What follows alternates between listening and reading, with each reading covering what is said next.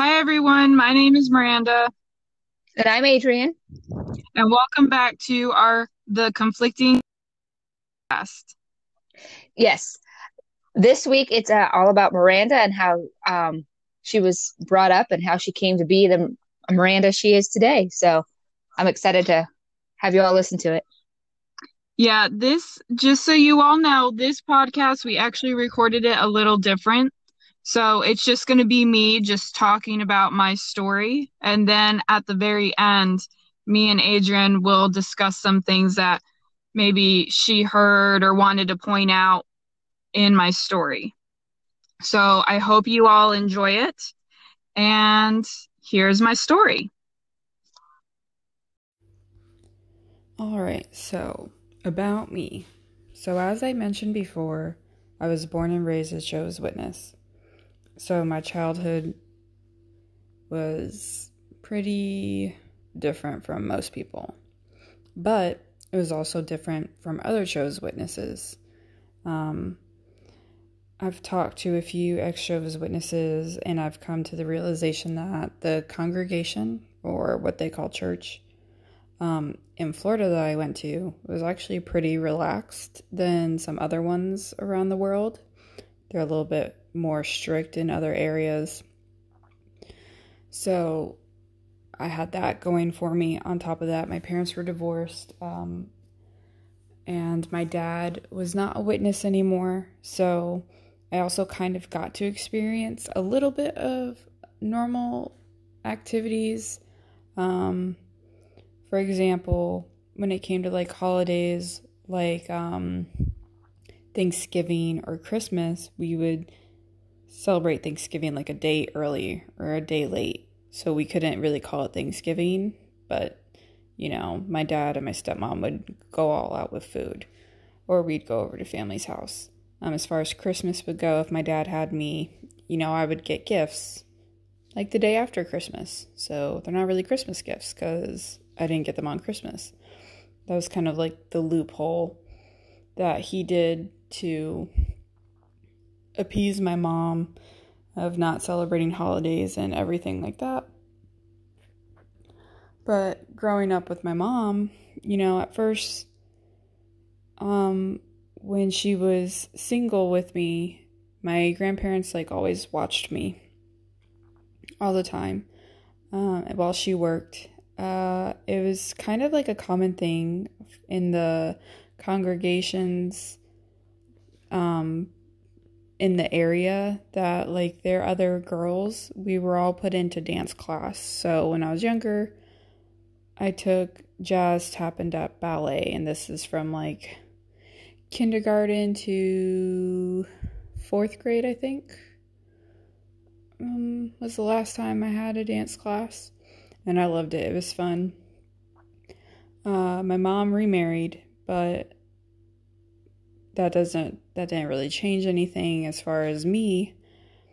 I still never really fit in. So luckily my mom kind of realized that at the Kingdom Hall, aka church, that I didn't really have friends. Like there were some girls there, but we just, I guess, when I was younger, didn't get along for whatever reason. So luckily my mom actually let me hang out with one of my friends from school. And I would get to go over to her house, or she would get to come over to mine. She was even in one of my dance classes. And so we got to hang out. And that's actually a really big deal for Jehovah's Witnesses, because one of the scriptures in the Bible, it mentions bad association spoils useful habits. So basically, if you don't know anything about Jehovah's Witnesses, they don't associate with people that are not Jehovah's Witnesses. They have gatherings with each other. I mean, yes, some of them, they obviously work with people that aren't witnesses, but they're advised to keep limited contact. They don't just go out to dinner with their coworkers one night after work. That's not how they work. They try to keep it witnesses only. So it was actually a really big deal looking back now that my mom even let me hang out with a friend from school. As I got older, I was starting to make friends with the other girls in the congregations, and we would hang out from time to time and stuff, but I was always different. I liked black. I didn't like smiling. I liked rock music. And one of the biggest differences between me and them was I was the only one not progressing in the religion. So Jehovah's Witnesses have this thing, especially if you're born in, at a young age, if you're born in, start making steps to getting baptized. And, you can be a unbaptized publisher, and you have to meet with the elders or the, leaders of the church, and they ask you like a bunch of Bible questions and whatnot to be an unbaptized publisher. Everyone goes door to door Saturday morning, which I fucking hated. It was a nightmare every time. That's probably why I don't like talking to people that I don't know, or having to go door to door for like anything, which thank God I don't have to do that. So I'm kind of fine there, but I could not stand it. You don't know how much I craved as a child to just wake up and just get to watch Saturday morning cartoons and eat cereal, and that's it. But instead I had to put on a dress with some socks and shoes and go door to door with whoever adult I was with, and starting from a young age as a child, just watch people slam doors in people's faces, be rude, threaten us. I remember some guy threatened to like shoot us, and I was like 7 or 8, I think. Like, yeah, that's pretty traumatizing. So I hated field service. But if you're also working to get baptized, you go out in field service a lot more. There's also the goal of what they call a pioneer, which is someone that does, I want to say it's like a minimum of 50 hours of preaching a week. I could be wrong. It could be a month. But I don't know, because I didn't pay attention, because I didn't care.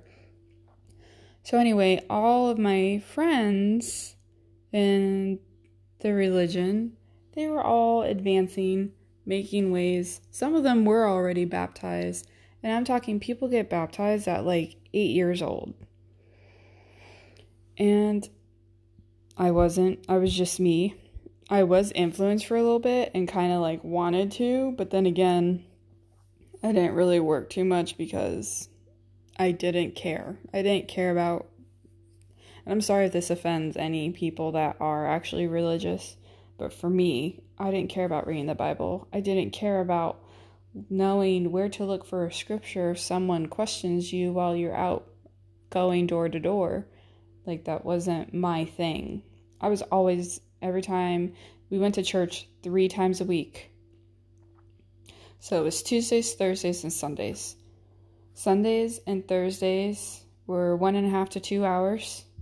And then Tuesdays, which they called book study night, it was only an hour. Still the longest hour of my life. And then on top of that, on Saturdays, we would go preaching. And the schedule would always change. But that's how it was.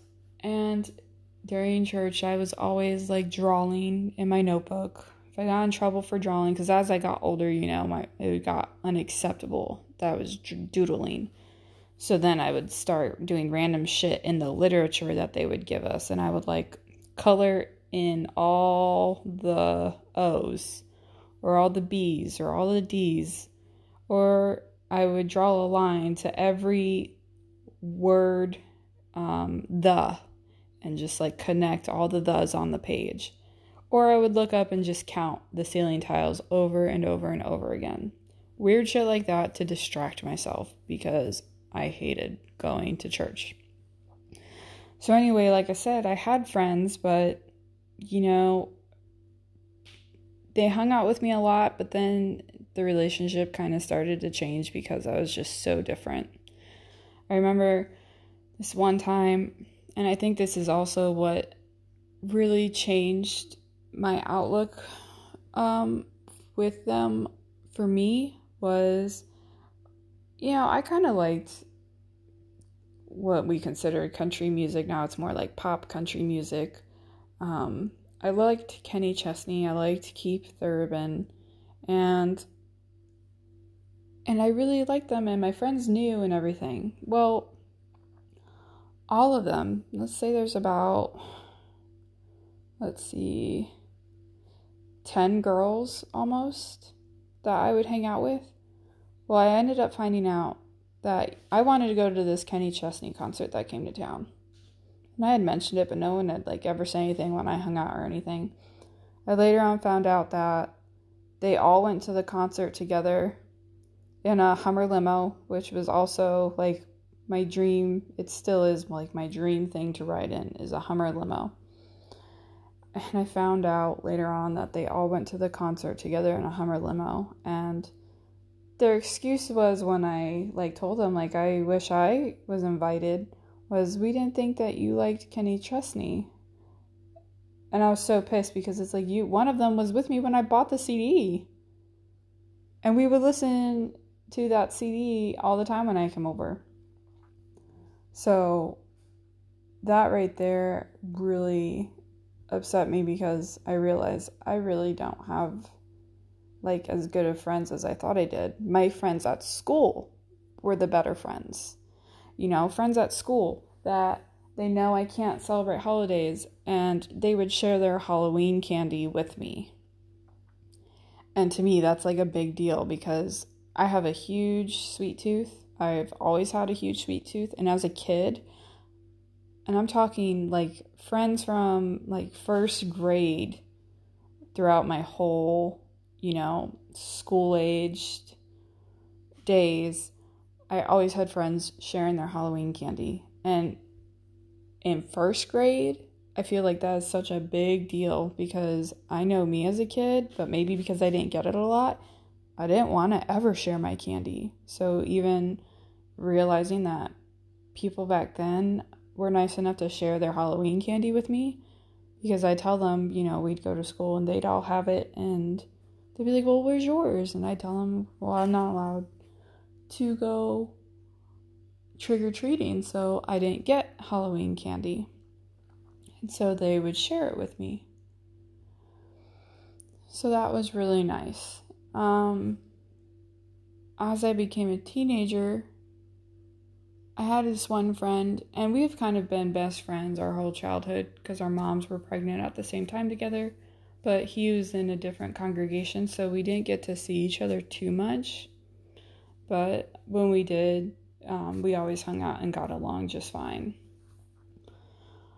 But in middle school, it was around halfway through my 7th grade year, this girl moved to our congregation, and she was from Pennsylvania, and her name was Brittany. And Brittany she became my best friend, because she was just like me. She liked rock music. She wasn't interested in going to meetings. She actually hated it, and she'd rather do other shit that normal teenagers would do. And me and her got along great. So at least for a few years, I had a really good friend that I could relate to.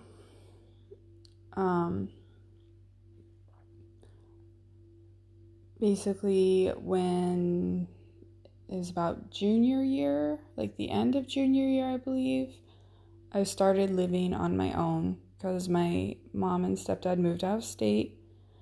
And I asked them to stay behind, because I was in a criminal justice academy in high school, and I really wanted to finish out at that high school, because before I had been to 3 different elementary schools, 2 different middle schools, and it was I was in a magnet program that I really liked, and I was, so close to graduating that I didn't want to leave. And so the contingency was that I could stay behind if I got my driver's license, which I did, my dad let me take my driver's test up in Colorado when I went to visit him the one summer. I got my driver's license, and if I would have a Bible study, because my mom was getting worried because she noticed everyone I was growing up with was baptized or unbaptized publisher. Either way, they're making advances, and there's just me. I just go to the meetings. I sit there, I talk to people at the end, and then I leave. Like, I don't care. I don't have a desire to do stuff. So I said, okay, and she set up a Bible study with a lady that, I really liked, I grew up with. But with me, since I had newfound freedom, because I went and lived with my grandfather for a little bit, and I was 17, so you can imagine how a man in his 70s can really keep up with a 17-year-old. He would just go to the grocery store and hang out at home and watch TV or go antiquing. Meanwhile, I'm still in school. I also had to get a job at Steak and Shake. That was my first job, and I loved it. And so I would go to school and work and come home. But my grandpa, he didn't really think, I guess, to wonder where I was or anything. So I would also make plans and go hang out with kids from school. And I would actually enjoy having real friends, where I'd be out late. I'd say I was working late, and I would just hang out after work in the parking lot or go to the movies with people. I actually started enjoying life. And I would also kind of lie to get out my Bible studies, because I would say, oh, I'm working, or I don't feel good, or I was actually working, or I did actually have a school thing. But I tried to get out of Bible study as much as possible because I couldn't stand it. So it was basically like that all the way through most of my junior year and then my senior year. Senior year, my friend Brittany, because she was one of those people that I mentioned before, she got baptized super early. She got baptized, I want to say, when maybe she was 13. And here's the thing with getting baptized. Once you're baptized, if you basically commit a sin or anything bad, the elders, they pull you back, they ask you questions about it, and then from there they decide if you're going to get what's called disfellowshipped or shunned, as other people know.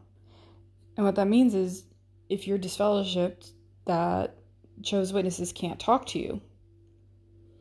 But you're still expected to go to church and sit there in silence. You would get there just a few minutes late, and as soon as it's over, you leave right away. So there's no temptation to talk to you or anything. And if someone does approach you because they didn't know or something, you ignore them and you walk away. And my friend Brittany, she was still living with her parents because she wasn't 18 yet. And she would go, and then she would just quietly get up and go wait in the car until her parents were ready to leave. And they pretty much always left right away, or she would drive separately from them so they could stay and associate, and she would have to leave. So I was also hanging out with her behind everyone's back. I'd secretly meet up with her because that was my best friend. That was the person that understood me the most. There's no way that I'm just going to stop talking to her because some people say that I have to. So, I did that.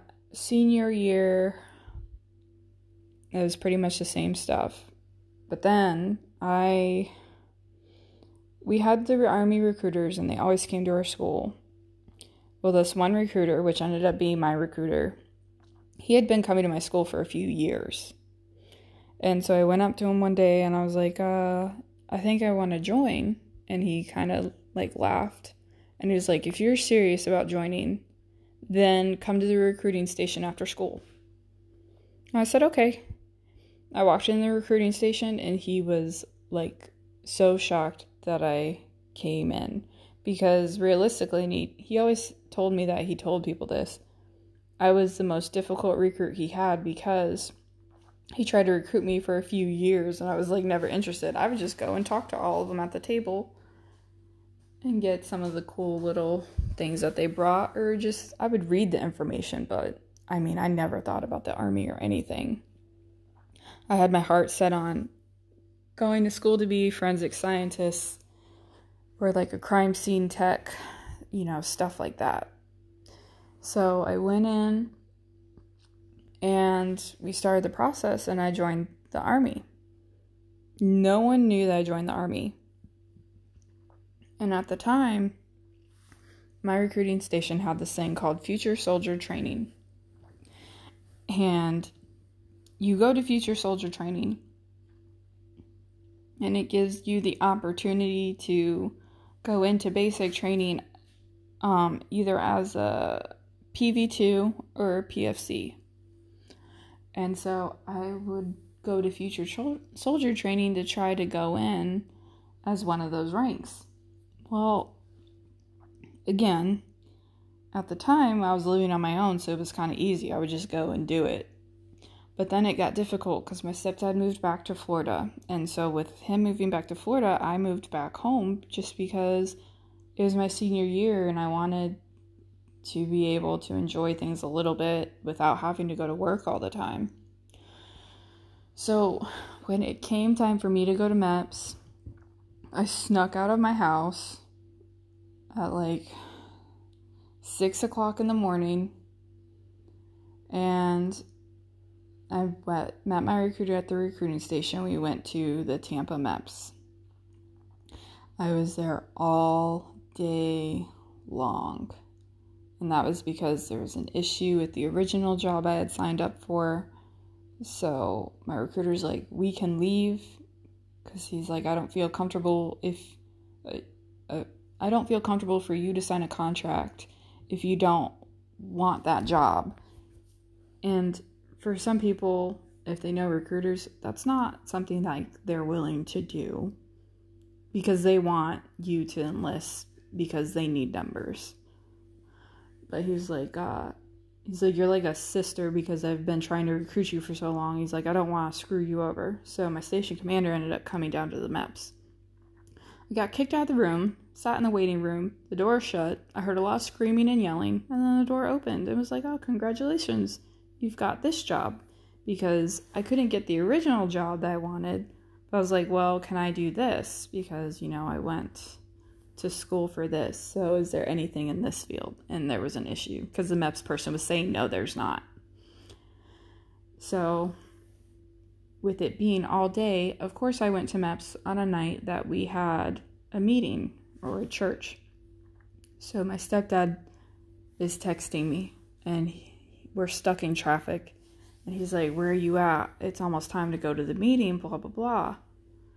And I was like, oh, I'm in Tampa. I went to the International Mall to get some jewelry for prom, because I convinced my parents to at least let me go to my senior prom. Of course, so it was very different. It was a lot of rules and whatnot. I had a curfew and everything. But at least I was able to go to prom, which also most witnesses, I don't know. I actually don't even know one that was allowed to go to their prom. So he left, and that's how I got away with that, because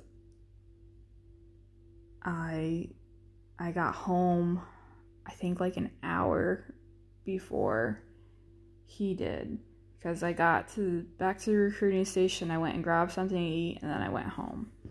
Luckily, I just played it off as like, yeah, I didn't find anything that I liked there for my prom dress type thing. But he had called me like 3 times wondering where I was at. So between that and summer or the school year ending, I would blame either work or school for having to go to Future Soldier Training, but no one had an idea, because I was already 18 my senior year, so I didn't need my parents to sign off on anything whatsoever. So I realized my one date to leave, my first date, was supposed to be in October, and I realized I can't really like keep up the charade of doing all this stuff for much longer, because school was my main excuse. And now school's ending and I'm a senior. So it's not like I could say, oh, I'm trying to work on stuff for senior year. Now I'm already graduated. So I wrote a letter. It was a short letter, like straight to the point. And honestly, I don't even think it was a letter. I think I just put, I joined the Army. And so I was leaving to go to work one day. And by this time, my mom was back in Florida as well. And I gave her the note. And I just said, don't open this until I leave for work, which I was doing. But as soon as I gave her the note, I was walking right out the door to go to work. And yeah, she didn't listen. All of a sudden I hear, and my hand is just on the door handle. And I'm like, if only I walked a little bit faster. And I turn around, she's sobbing, she's crying her eyes out, and she tells me to go to my room. And I'm like, Mom, I'm going to be late for work. I don't care. Go to your room. Then I go to my room and we have this conversation of, do I not feel loved? Am I worried about money? Am I worried about college? Which I wasn't worried about college because I had a scholarship and I had a college fund. So, and I had plans to go to the community college. That wasn't the issue. I wasn't worried about being loved. And I mean, I didn't really have a worry of money for myself because, like, I would save my money and I was a smart spender. So I wasn't worried about that either. So I told her no. And honestly, to this day, I really just joined the Army because I could. I had no motives of like, oh, free college or, you know, to get me into my dream job. I wasn't thinking about that at all. I was just, you know, living on my own. And I was like, yeah, why not? Let's see what it's all about. It seems intriguing. So I did it. And because of that, so after that, you know, I went to work. It was a big thing. My manager was so cool, and I didn't really have to work that night. I called my recruiter and he met me at Steak and Shake, and I told him everything because then my stepdad tried to kick me out of the house, and I was like, I don't know if I have a place to stay. My grandpa had already been moved into a home. My other family that was close by, they're all witnesses. So it was a big thing. But luckily, you know, between my mom and my stepdad, I wasn't getting kicked out. So after that, I actually gained more freedom. Like, I didn't have to go to the meetings anymore. I didn't have to go in service anymore. I was just able to go to and from the house as I pleased and go to work. I would be out till like 4 o'clock in the morning, and I would just be hanging out with my friends. And I think partially the thought process behind that was maybe if I don't smother her, she'll change her mind. Which it didn't work. It almost did. I almost thought about not joining the Army. And I pushed my date back to February. So it almost worked. But it didn't work in the way of I'd want to go back to church. But anyway, only my parents knew at this point. Well, one day I was at my recruiting station and I was sitting there and he's like, hey, my wife left her ID here. You said you were going to the mall. Do you mind bringing it to her? And I was like, no problem. What store does she work in? And he told me. So I go to the mall and I go into the store and there's some of my witness friends there. And I'm thinking, all right, cool. They're just shopping in there. And I walk up and I hand her the ID and I was like, you know, hi, here it is. Bye, see ya. Well, one of the witnesses' brothers actually worked with her and I didn't know he was in the store. And he ended up asking her, like, how do you know her? And she's like, oh, that's my husband's new recruit.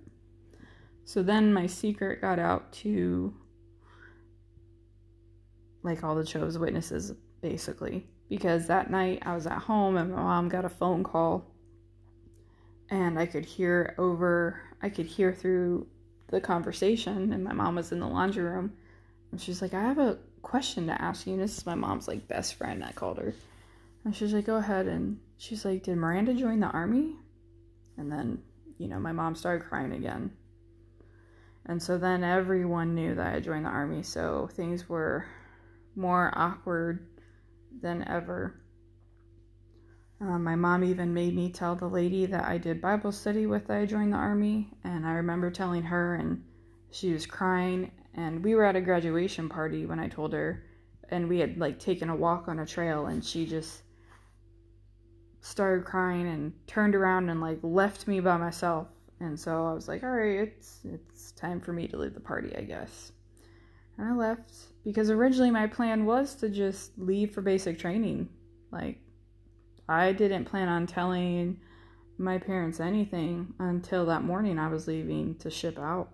But I liked going to future soldier training. I liked just being at the recruiting station in general. So I was like, I need to let them know what's up. And so I did that. I ended up moving, not really moving. I went and stayed with my dad for a little bit. And the thing is my dad used to be in the army before he met my mom, and I had no idea. So it was kind of funny to find out that I actually chose the same job that he did, because we never talked about his military time whatsoever. So that was kind of interesting. And, what are the odds of all the odd jobs in the army that I picked the same thing that my dad was? Eventually I left for basic. I wanted to quit basic, like the first 3 days, because I could not understand why it was so hard for people to not just listen and do what they're told. Because as a private, you think you have these drill sergeants yelling at you. But, there's a company of 240 of you. So there's 240 privates. So no, the odds of all of you doing what they want at the same time and executing something flawlessly is like 0% chance. But you don't know that as a private. So all I could think of was I was getting tired of getting smoked for all these people. And it's like, why is it so hard for you guys to be down in formation and PTs at 5? At 5 in the morning. I didn't understand it. And I was tired of getting smoked for it. So I straight up told my drill sergeant, like, I want to go home. And he's like, give it a week, it gets better. Gave it a week, it did get better, and I loved it. And then I started understanding. But as a private, you don't realize, like, there actually is no possibility that even if you execute something flawlessly, that they're not going to fuck you up. That's non-existent, especially in red phase. So if any of my past trainees are listening, and I've had that it gets better talk with you, that is where I got it from, because I went through it from experience. So, joined the army. I got stationed in Colorado. So, going from Florida to Colorado, I fucking hated my life. I hated the snow. And I'm in a job where I'm always outside. So, we were always training in the snow. I deployed to Afghanistan. Came back from Afghanistan. Me and my husband got married. We moved to Georgia. I deployed to Jordan. And then I came back. And I had orders to Fort Jackson, South Carolina, where I was a drill sergeant. And I loved that job. It was a fun job. And I will definitely have stories about that episode later. And now I'm overseas with my husband. So that's pretty much my life. I'll say one of the biggest things that also impacted me is I don't think people realize how serious disfellowshipping someone can be. So like my friend Brittany, she actually passed away in 2011. I was actually home on leave. I had just seen her, and then it was like a day, and I had plans to see her like in another day or two. Her and my other best guy friend that I grew up with, and her best friend who I had met a few times, they all went out and they basically got in a drunk driving accident and Brittany died. So I woke up in the middle of the night to phone calls from my buddy, and he was like, we just got in an accident, we're at the hospital, Brittany's not in good condition. And Brittany ended up passing away, I don't even think it was a week. She was put on life support basically. But I remember I had my mom take me to the hospital, and I would go and I would sit there and I'd hang out with her and sit by her bed or just sit in the waiting room waiting for, news, because she had moved her finger, and that's a good sign, you would think. And, here her parents are, they hadn't talked to her regularly. They would check in on her, but as far as keeping regular contact, they wouldn't do that, because once someone's disfellowshipped, it doesn't matter if they're your family, you're not supposed to talk to them. Doesn't matter if it's your mom, dad, kid, brother, sister, cousin. It doesn't matter. You're not supposed to talk to them. So they would keep limited contact, make sure that she was okay, make sure she was still alive. So they showed up. And then there were people from church that also showed up, and that was one of the things that pissed me off, because all I could think about was, where the fuck were you people the past 3 years? She would call me when she got into a car accident, and I'd go and I'd pick her up. She called me. She was in some kind of trouble. I basically called my dad to call my school to get me released early so I could drive 2 hours to go get her and bring her home.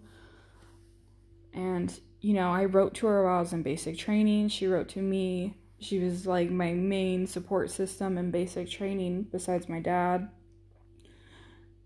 And all I could think of was where the fuck were you people the past few years? And don't act like you're here because you care for her. I mean, you're only here for her parents' support. You're not here for her. And it was one of the most infuriating things to sit in a waiting room and then have these people ask me, oh, so how's your life going? And, how do you like the Army? Are you sure? Well, you could always come back and start studying again. And it's are you fucking serious? No. I don't want to talk about this in the hospital. And no, I don't want to come back. And then on top of that, I still had some witnesses on my social media, some of my girlfriends I grew up with, and seeing some of them posting oh, my best friend is in the hospital and this and that. And I'm get the fuck out of here. You weren't around.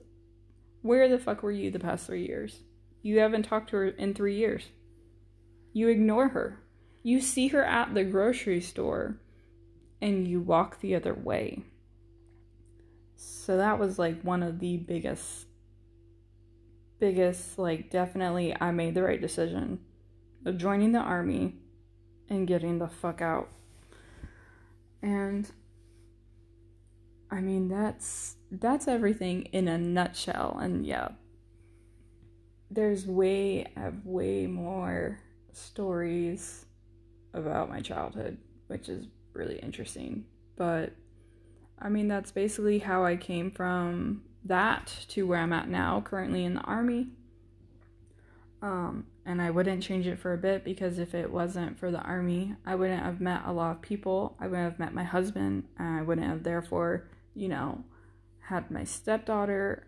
So I wouldn't have been to different places.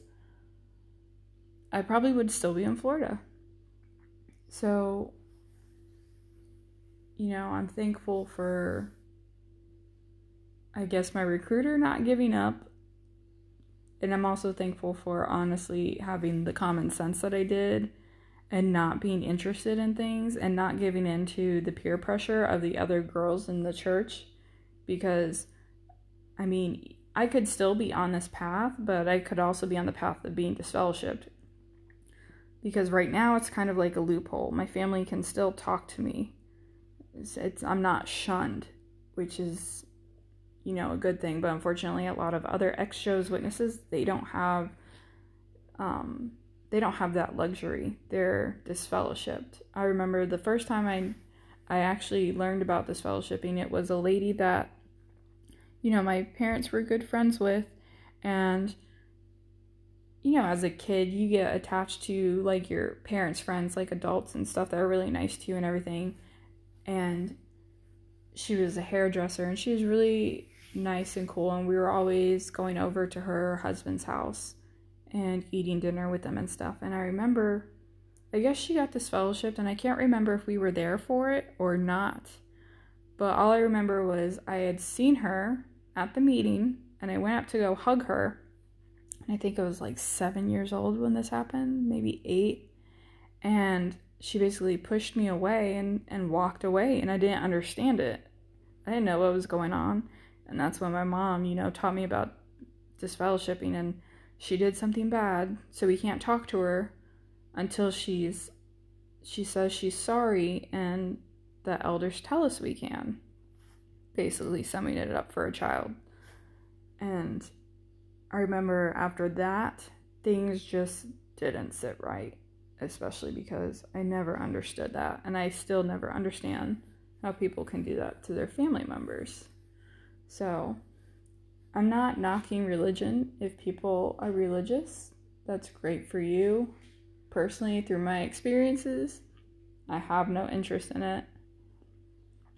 I like having my free time. I like not having to go out and knock on doors Saturday morning. I like not having to wear dresses 4 times a week. I like not having to go to conventions or assemblies, and those things are a few days, and they're all day long that Jehovah's Witnesses go to. Conventions are like 3 days long, and it's 8 to 9 hours each day, and then you get an hour lunch break in the middle, and you just sit there and they just talk about religious stuff all fucking day with thousands of people. And I used to get up and I would just go, and they would have these in like stadiums, and I would just go walk around in circles to get out of my seat because I was so fucking bored, or to try and socialize if I saw someone up that I knew walking around also. It is ridiculous. So that's basically my journey in a nutshell from past to present. And I'll definitely be me and Adrian will definitely be doing more episodes about our individual lives. But this is just an advanced timeline, and I really mean advanced, even though this has gone on kind of long. But yeah, that's me. That's how I went from sheltered to not, and I joined the army in secret, or I tried to, and then I gave up my secret, I guess. But I signed my contract in secret, so yep, that's me. All right, everyone. Well, now you've heard it. That's how I was raised, and that's how I've gotten to be where I'm at today. It's interesting. There's a lot of similarities in the sense of like being the odd one, or feeling like you're the odd one at the Kingdom Hall and kind of being left out of things. I would say mine was the opposite, in the fact that I was totally ingrained and indoctrinated into this ideology. But I would ask questions about things to make sense. And next week, when we talk about me a little bit, I'll go into more detail about it. But I do remember you growing up, and you're just your cute little Miranda self, and coming. And I'm still looking for the picture, but there's a cute picture because you didn't get a lot of sweets at home. You sitting on the ottoman next to my dad's chair, Papa Mac, and you begging him for ice cream. It's the sweetest thing. So just saying. Yeah, I remember that story. But yeah, it's kind of crazy that we're so opposite. Like, I was against things like basically from the beginning, and I was born in. So it's not like I really knew anything different versus you not being born in and going all in with knowing other things. Well, yeah, and it's interesting to think about how I think I'm always searching for something, and being young and impressionable and being told this is it kind of had a big impact on it. And I would say now I'm a little more, I think I'm more fascinated with religions I like studying them. I like knowing the ins and outs. I like going to temples and mosques and learning. And it's a different aspect. I don't feel guilty about doing that anymore. At first I did, but that's another story. That's next Yeah. week's story. So yeah, Yep. next week we'll be talking about my story about how I came to be me, and it should be just as interesting as Miranda, hopefully. Um, and we'll see how we can record that. But I'm going to let you go, Miranda. I know you're 6 hours ahead of me, so I love you. All right. Love you too. And bye, everyone. Thank you for tuning in to our podcast. Yes, thank you. Bye. Bye.